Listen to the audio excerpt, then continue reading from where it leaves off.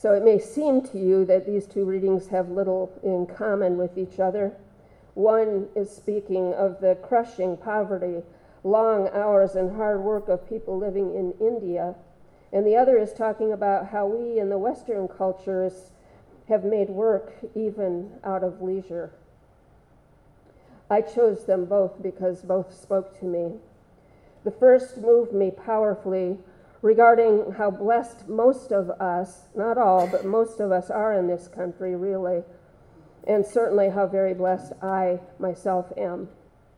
We forget that sometimes or choose to ignore it because we find it so disturbing. The second moved me because I agree so absolutely with it. The idealization of perfection has become a plague in this culture. Let's hear it for chipped china. Chipped china. Okay. We don't have to be perfect, even in that.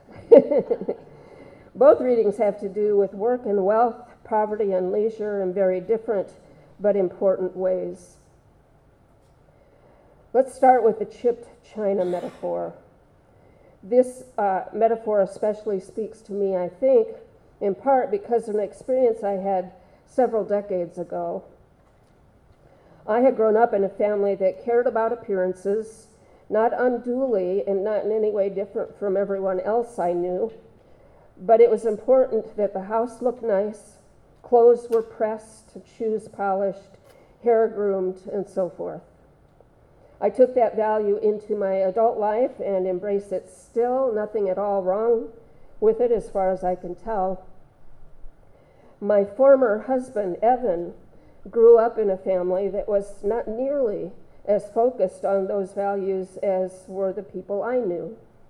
They were homesteaders and back to the earth kind of people, and Evan's mother was either too busy or simply uninvested in, for instance, whether the dishes all matched on her dinner table. Evan always liked a nice house, though, and his brother and sister-in-law, the only other part of the family that lived with us in Elkhart, Indiana, they liked things nice as well. They especially liked nice things. But they were Church of the Brethren people. The Church of the Brethren are Anabaptists, similar to the more liberal Mennonites, both of them peace churches, and churches in which personal wealth is either not valued or kept well hidden. As a Mennonite friend once told me, Mennonites are so very proud of their humbleness. And I think that could be said of many Church of the Brethren folks as well. At any rate, whenever I spent time with Evan's brother and sister-in-law, Bart and Nancy, they would every once in a while mention with great admiration a couple whose names I no longer recall, but whom had done something or other that they thought particularly admirable. And my husband Evan did as well. And since I don't remember their names, let's call them Jacob and Rachel. So one evening, the four of us, Evan and I and Bart and Nancy, were returning from some event or another, a town or two over, when Bart said, "We're close to Jacob and Rachel's place. Let's stop and see if they're home." We stopped by, and they were home, and they invited us in. After having heard so much about this couple from my in-laws, who clearly lived an upper middle class lifestyle and treasured nice things, I expected this would be a couple who had much in common with those values, to at least a greater or lesser extent. It had never occurred to me that they would live differently from the way in which we all lived, but they did live differently. Their home would best be described as modest. Their furniture was old and shabby and did not match. Their china was most assuredly chipped. They were warm, cordial, and hospitable, but people who lived a very different lifestyle than what I had expected. I don't know why it impacted me so powerfully, but it did. These people were beloved and admired not because they kept a nice house, but because of who they were and how they served their church and their community and the world. It didn't cause me to give up my desire for nice china and matching furniture, but it definitely made it a lesser interest for me.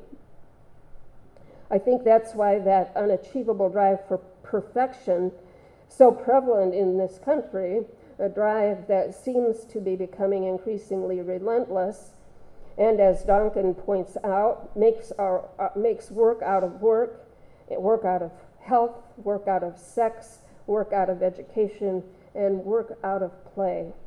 I think that's why it all bothers me so much. Duncan's book is deep and covers a lot of ground. It explores the place of work as far back as the dawn of humanity, when hominids were beginning to spread out of Africa. It delves into discoveries that now inform us that our ancestors had learned to use rudimentary tools as early as 2,500,000 years ago. It delves into religion and our Puritan roots and the Puritan work ethic and so much more. It is a great read. It also discusses the trends that have brought us to the point where we now find ourselves. Duncan quotes Richard Lee and Irvin DeVore, who wrote about early lifestyles, saying, "Cultural man has been on Earth for some 2 million years. For over 99% of this period, he has lived as a hunter-gatherer." Duncan says they called the hunting way of life the most successful and persistent adaptation man has ever achieved. So how, Duncan asks, did man, human, ever come to be carrying a briefcase, following a dress code, and pushing buttons on a keyboard? And was it for the best? Once we may have left our work behind. Today we take it with us in our cell phones, our devices, our memory sticks, our computers. Our working life is woven, warped, and weft across into the texture of our domestic existence. He then goes on to talk about how unsatisfactory working life in this modern age is for so many people, and how futile it can seem for the working poor, an ever-increasing portion of our population. And this is where I would like to couple my two readings. In the first, we have India, where people work long hours in grueling conditions for so little pay they can afford but a cot in a room shared with a dozen others in like circumstances.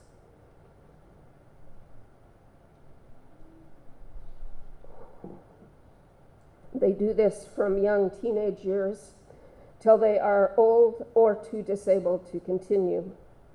In our culture, we have many people working in far better conditions for wages that will afford them far better lifestyles, though at jobs in which their work is never left behind, and business is conducted in the midst of family dinners, social occasions, the golf course, the backyard deck at dusk, and sometimes even in bed late at night. It is work often so structured as to give very little room for creativity and thus meaning, beyond how to retain the job, make money, and get ahead.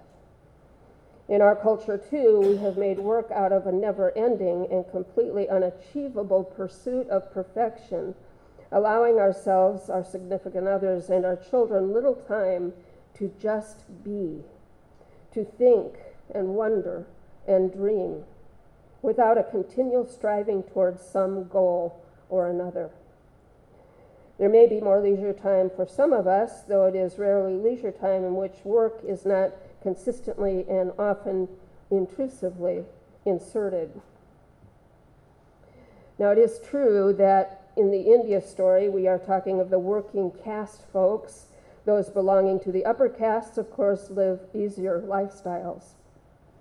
It is also true that in our culture, though not as clearly delineated, there exists a similar system of workers, such as the working castes of India. Here we call it the working poor, people who put in the time and effort and will to make a go of life, but who still cannot make a living wage. Our poverty is generally not as extreme, and our labor laws mostly prohibit the kinds of hours and abuses described in the reading about the Indian laundry workers. But abuses there are, we know that, even in this country, and they usually are affected against those least able to change their circumstances: undocumented workers, the undereducated, the downtrodden. I have few answers for you this morning beyond touching upon some of the issues, beyond suggesting that we need to begin thinking about issues of work and leisure and poverty and wealth in our culture and in our world, and beyond telling you that some great thinkers have and are continuing to explore these topics, and that there are some really good books to read if you want to know more. I also would encourage us all to tamp down that pesky need for perfection in our lives. I love you folks. And if there are washboard abs among you, I am not aware of them. Because that's simply not what matters to me. That's not what I love about you. Nor am I interested in whether your bookshelves contain the latest highbrow bestseller, or, and I mean this so completely, whether your dishes are chipped or your rugs stained. I do not care if your hair is finely coiffed or whether your socks match. I care about you in the same ways Evan's family cared about Jacob and Rachel. I care about what you're made of what you value, how you live your ideals, and how you adhere to the principles of your faith, how you make real our covenant and our mission. I hope those are the same things you are interested in about me, because that whole perfection thing is not going to come to fruition in my being. It's not going to happen. So I want us to ease off a little in all that drives us, to recognize the essentials and skim away the froth, so that we may live more fundamentally, more fully, more richly.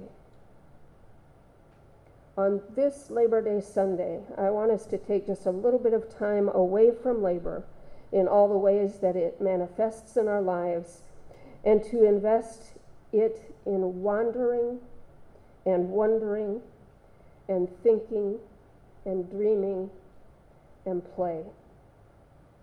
I want us to consider what of our labors really matter to us, those which provide for hearth and home and family, those which further our ideals and our service to church and other, those which open our eyes to new thought, new learning, new ways of navigating the journey upon which we all travel through this life. I also want to encourage us to be grateful for the work that we do that lifts us up and gives buoyancy to our lives. This may be paid work, our vocations, our avocations, our jobs, our hobbies, our volunteerism, our church work, our careers. Whatever it is that you do that gives you the resources to live and the will to live and a richness in your living, for those things, let us be grateful.